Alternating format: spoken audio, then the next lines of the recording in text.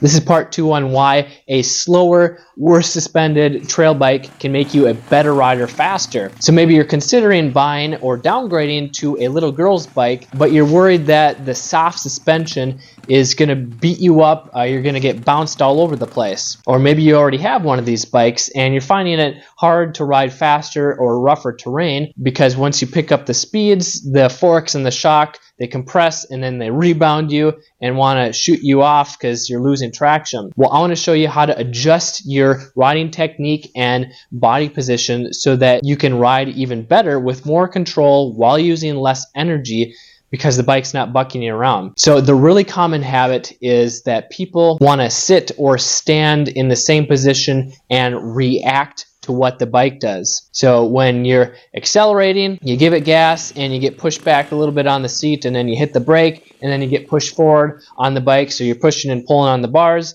Or if you're like riding over rocks, you're kind of stiff and you're feeling every little bump and getting bounced, or maybe there's whoops on the trail and you're standing up so you have more control, but you're still getting bounced around and going up and down with your knees, and that's really exhausting. But if you change your position a little bit and start anticipating what the bike does, you can conserve a lot more energy so that you won't get exhausted in 10 minutes, but you can ride for an hour or 2 hours and not get bucked around on the bike. So how do you anticipate what the bike is going to do? Well, think about it. When you give it gas, you accelerate, gravity forces you back on the bike, so you get pushed back on the bike. So instead, when you know that you're going to accelerate, you want to shift your body position forward on the bike. That way, once you start accelerating, your body will naturally come back to that neutral position so that you can relax your hands and your arms.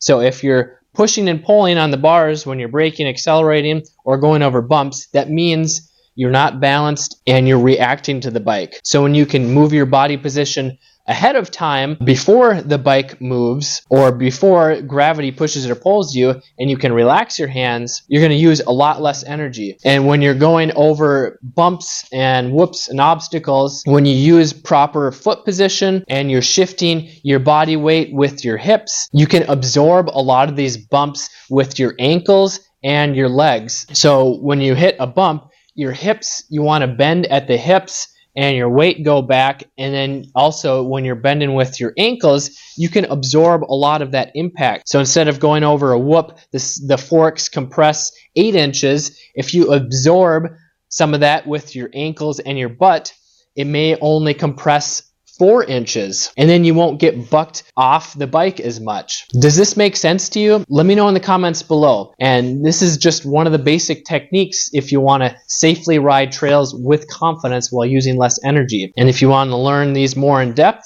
and learn them faster, I encourage you to download my free guide on how to safely ride trails with confidence. Link is in the description below. I'm Kelly Fager from Motocross Hideout.